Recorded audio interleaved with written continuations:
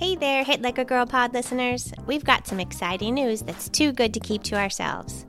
You all know Grace Minton, whose stories have captivated us over the past couple years. Well, Grace has been doing such an amazing job with her show, High Tea with Grace, that it's time for her to shine even brighter. Yes, you heard that right. High Tea with Grace has graduated to its own show with its own brand new RSS feed. While we've loved sharing Grace's episodes as special bonuses on the Hit Like a Girl pod, it's now time to give Grace the spotlight she deserves. So what does that mean for you? To continue enjoying the compelling stories and insights from Grace, head over to your favorite podcast platform and hit that subscribe button for High Tea with Grace. Trust us, you don't want to miss out on what she has in store. Her latest series is dedicated to understanding the VC funding world, aka Fund Like a Girl. Thank you for supporting us, and let's show some love for Grace on her exciting new journey. Remember, search for High Tea with Grace and subscribe today.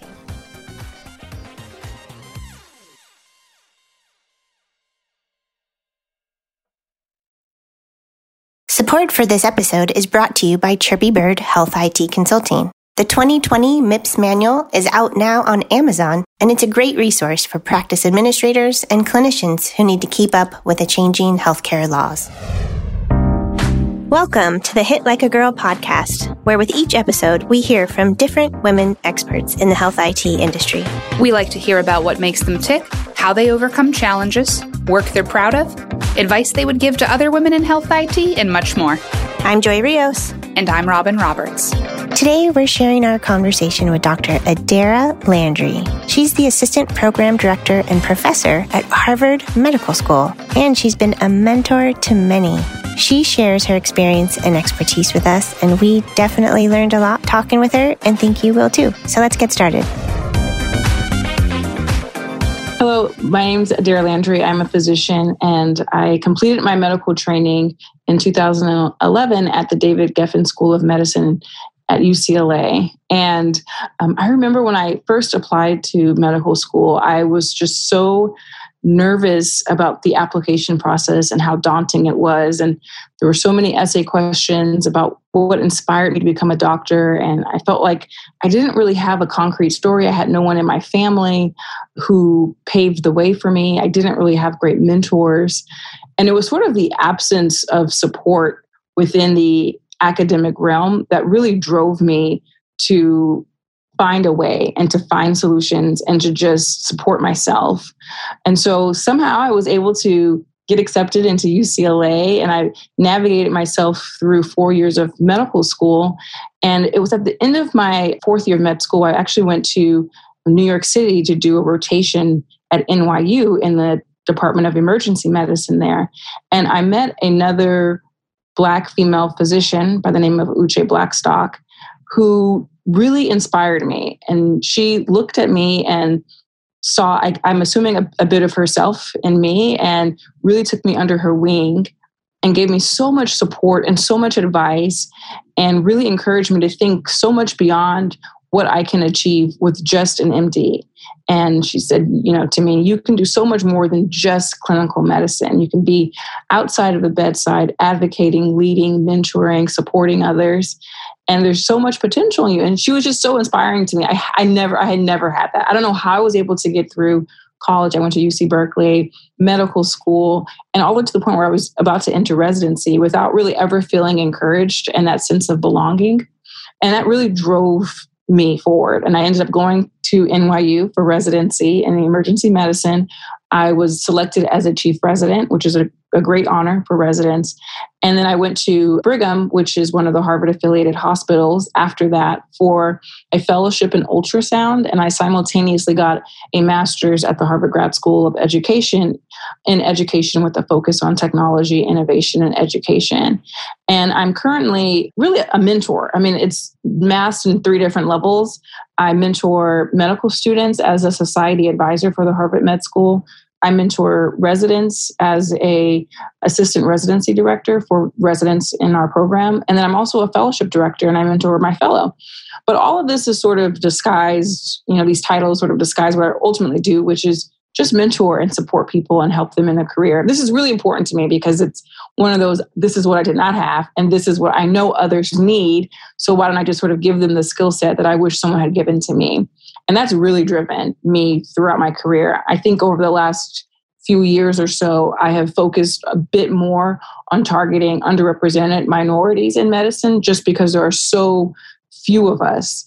And just to give you some numbers as far as what these actual quantitative pictures look like. So in 2019, the United States population was about 13% African American and 18% Hispanic. But during that same academic year, the matriculation of Black and Hispanic medical students were only 7% and 6.5% respectively. So we're really not matching the demographic we treat.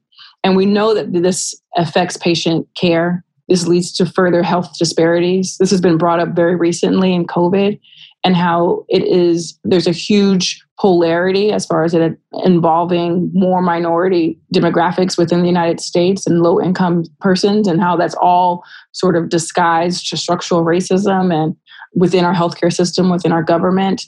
And so a lot of this deals back to who are our treating providers, who are our policymakers. All of these things have really, really motivated me over the last few years. We love Dr. Blackstock. We had a chance to speak with last year, and she is incredibly inspiring.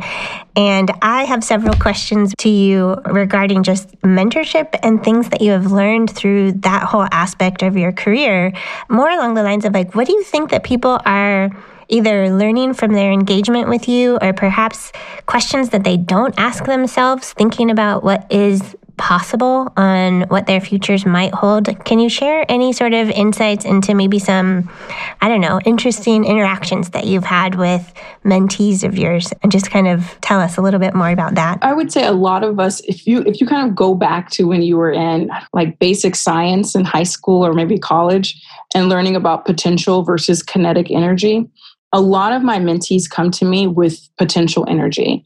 They're just sitting at the top of the hill waiting for someone to push them and convert that energy to kinetic and to just move. And I think that waiting, that static, immobile, someone is going to help me, I think that actually delays us. And that's what I did. I really just waited and waited until someone came up to me and said, oh, I know how to actually get you to move faster. I know how to convert your energy. And so I wish I had taken ownership of my career and really sought out folks who are doing what I wanted to do, and really try to see what opportunities exist that would push my boundaries, that would make me feel challenged and expand my reach as far as my network. I didn't do all of that. I went through undergrad and I went to Berkeley, which was a huge university. I came from a very small, private, religious high school with less than 400 people. And I went to Berkeley. And when I went to Berkeley, I was 16 years old. I moved out, from Southern California to Northern California. And I was totally overwhelmed with the system. And I had not had a mentor in high school. So I didn't even understand the concept of someone being dedicated to my career and the development of my career outside of my parents, because that was just such a foreign idea to me. And no one had really even asked me what a mentor was, I think, or if I had a mentor. No one had even asked me if I had a mentor, I think, until when I was applying to medical school and someone said, well, ask your mentor to write you a letter of recommendation. And I said, well, I don't have a mentor. I just had college professors who were teaching me, but I didn't see them as a mentor. There was no relationship there. And so I think that waiting part delayed. I ended up doing okay. I feel like I'm doing okay, but it was a much harder path, and it took a lot longer. And I think I still would be even more successful now had I started to sort of see what my opportunities are earlier and really expand my network. Because I think when it comes to professional development, the biggest currency, the most richest currency is your network, the people who are with you and supporting you. I didn't really develop that until much later. So I always tell my mentees early on to engage in their own career, to not wait for someone else to move them along, because that can really delay things.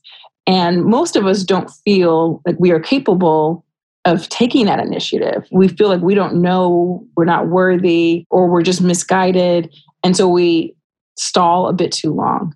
And so I think I generally start the conversation with get involved with your own career and make moves yourself. You pointed out in numbers the underrepresented minority populations in medicine. Do you think, or is it your experience, that those individuals have a harder time finding someone in medicine to do that for them, like you explained Dr. Blackstock did kind of later in your academic and professional career? Do you see more of that? Obviously, you've taken that role on, or what tips would you give someone that is in that place, that they're just kind of sitting there at the top of the hill waiting or kind of stalled out? I think our natural inclination is to find a mentor who looks like us. And the word looks could be from a physical standpoint or a background standpoint as far as the path that we've taken. We want that familiarity, and it's a natural response, and I don't give anyone a hard time for that. In fact, I enjoy those relationships as well. It's just easier.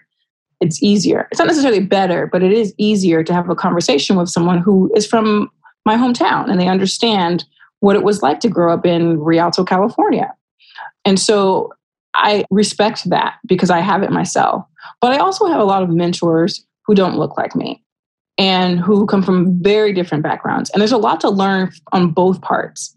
Those relationships will challenge both parties to really understand, from my perspective, how do I learn from someone who has had a completely different path? And from them, from their perspective, how do I mentor someone who I really can't necessarily relate to because, you know, they might have grown up with one parent or they might not have understood how they could develop their career. There's just a lot of dissonance there. And so I think it's a great relationship for both people when there's definitely differences.